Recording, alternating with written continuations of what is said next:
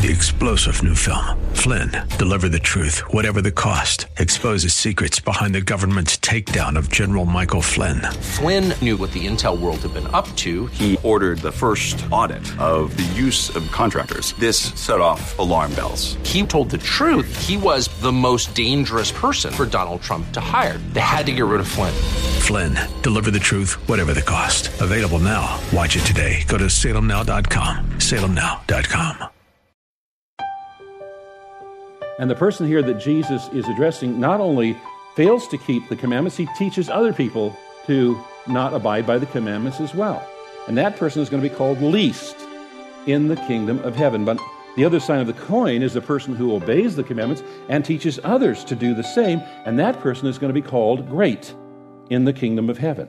And we're back with another edition of Study Verse by Verse, and Pastor Leighton Sheely taking us through the Beatitudes in the 5th chapter of the book of Matthew, one verse at a time. I'm Mike Trout. So glad you've joined us on this Thursday. We're wrapping up another message in this series, and if you'd like to listen to any of the past broadcasts, you can do that very easily on the website studyversebyverse.com. Here's Pastor Leighton. Jesus believed that every word of Scripture was the Word of God. And I often use this illustration when teaching our Discovering Highlands class. There was an occasion when the Sadducees came to Jesus with a trick question, asking about marriage and the afterlife and resurrection. And the interesting thing was, the Sadducees didn't believe in an afterlife, which is why they were sad, you see. That joke is older than I am. They didn't believe in the afterlife. They believed this world was all you get, this life was all you get, and you cease to exist. So it was interesting they would come to Jesus with this trick question about the afterlife. And in response, Jesus first rebukes them for their lack of knowledge, and then he goes on to quote from Exodus chapter 3, where God is meeting with Moses at the burning bush and says, "I am the God of Abraham, Isaac, and Jacob." And the point that Jesus is making here is that there is life after death. Because Moses lived 400 years after Abraham, Isaac, and Jacob have lived and died.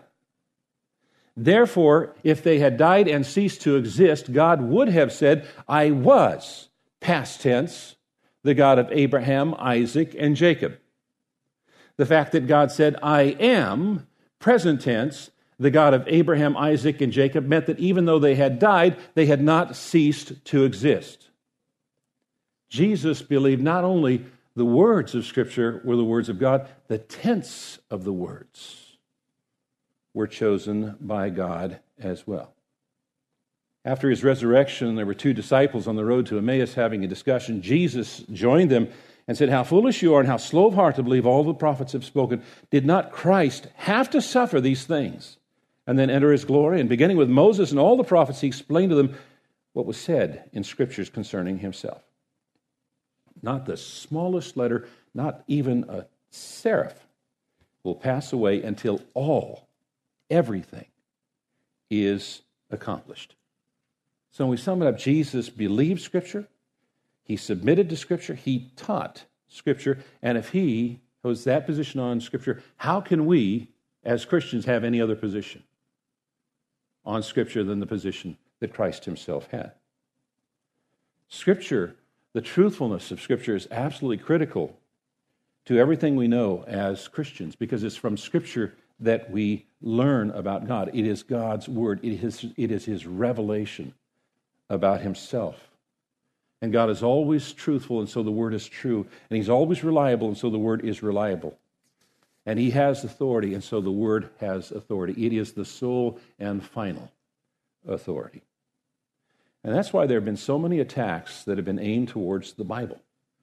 And that's really what's behind the attack of this issue of evolution, which is taught as fact in our public schools. Evolution is not a fact, it is a theory that is contradicted by scientific fact and scientific laws. But if in our public schools they can persuade a child that we evolved, then the logical conclusion is the Bible must be fantasy because it begins with the words, "In the beginning God created."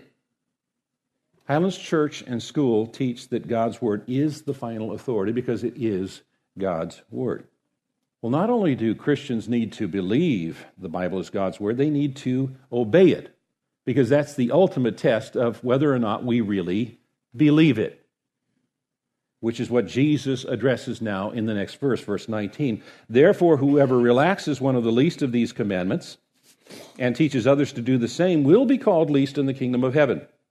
But whoever does them and teaches them will be called great in the kingdom of heaven. So therefore introduces the consequence of the authority of Scripture. The word relaxes here indicates more than an isolated incident. It is a pattern or an attitude of doing away with the Scripture, considering it null and void. And the person here that Jesus is addressing not only fails to keep the commandments, he teaches other people to not abide by the commandments as well. And that person is going to be called least in the kingdom of heaven. But the other side of the coin is the person who obeys the commandments and teaches others to do the same, and that person is going to be called great in the kingdom of heaven. Unlike the scribes and Pharisees, noted in the next verse, at least these are both considered in the kingdom of heaven. Now, the question often comes up, well, if Jesus fulfilled the law and the Old Testament, does it apply to us today as Christians? That's a question that we are often asked. And scholars have determined that the Old Testament contains three categories of law. Three categories of law: the ceremonial, the civil, and the moral. Ceremonial, civil, and moral. The ceremonial law was specifically to Israel, and its primary purpose was to point forward to Jesus. It was no longer necessary, therefore, after his death and resurrection, because Jesus fulfilled it. But the principles are universal and still apply to worship and love God. The civil law was related to daily living in Israel, because Israel was not a democracy and it wasn't a republic, it was a theocracy. But the principles are timeless and should guide our conduct. The moral law, which includes the 10 Commandments, are a direct command of God, and they reveal and reflect his nature and his will, and they still apply today. Now, verses 17 through 19 have confronted those who were tempted to set aside the Old Testament and the law. Verse 20 confronts those who are preoccupied with a literal observance, so much so that they miss the whole point. For I tell you, unless your righteousness exceeds that of the scribes and Pharisees, you will never enter the kingdom of heaven. The Pharisees were exacting in their efforts to abide by God's laws precisely, as well as the traditions as well. They lived in rigid devotion to keeping every commandment. The scribes initially were the copyists of Scripture. You know, they didn't have Kodaks back then and things like that. Everything had to be hand copied. The scribes initially were the ones who rewrote the Scripture time after time in order to make copies of it. Well, you rewrite the Scriptures a few times, you know what words are in it, which makes you an excellent candidate for becoming a lawyer of God's Word, which is what they functioned as. They thought they knew everything. They thought they kept everything. They thought they were righteous. But Jesus said, I tell you, unless your righteousness surpasses that of the Pharisees and the scribes, you will certainly not enter the kingdom of heaven. Jesus was not saying that for us to get into heaven, we have to have a higher degree of the same kind of righteousness that was practiced by the Pharisees and scribes. He was saying we have to have a different and better righteousness. A different righteousness.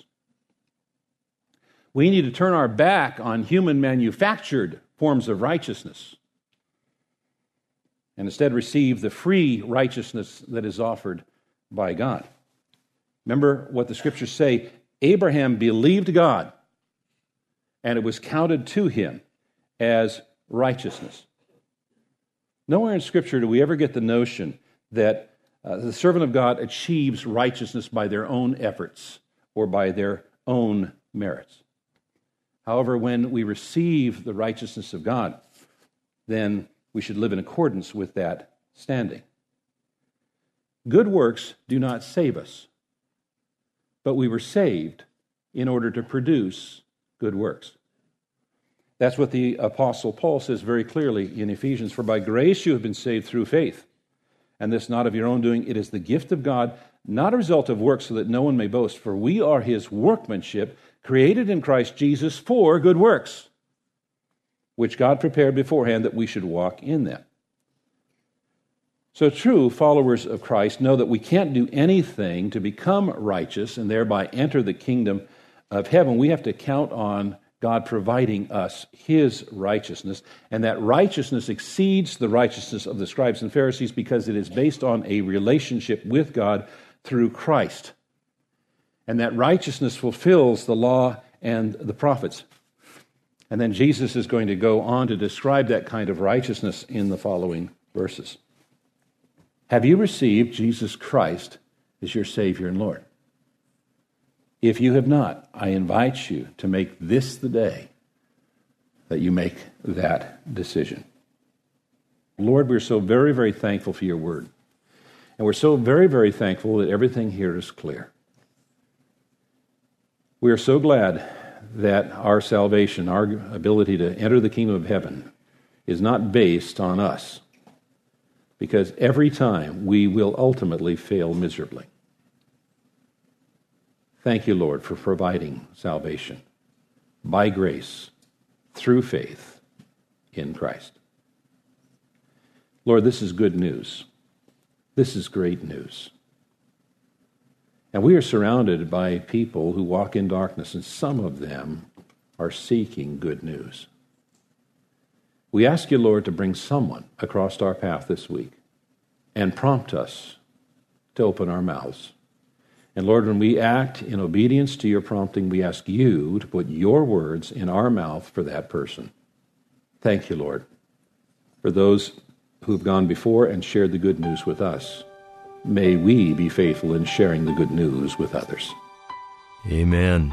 And those last few words there have encouraged me to take a few minutes today and think back on those individuals who have shared the Word of God with me in such a life-changing way.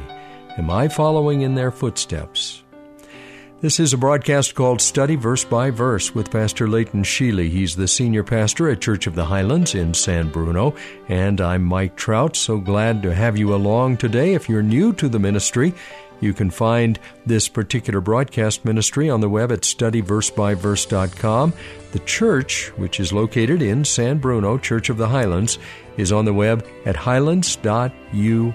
That's highlands.us. Thinking ahead to the weekend, there are multiple services starting on Saturday evening, throughout the morning on Sunday, and then again Sunday evening. All those details, plus, of course, directions to the church, can be found on that website, highlands.us.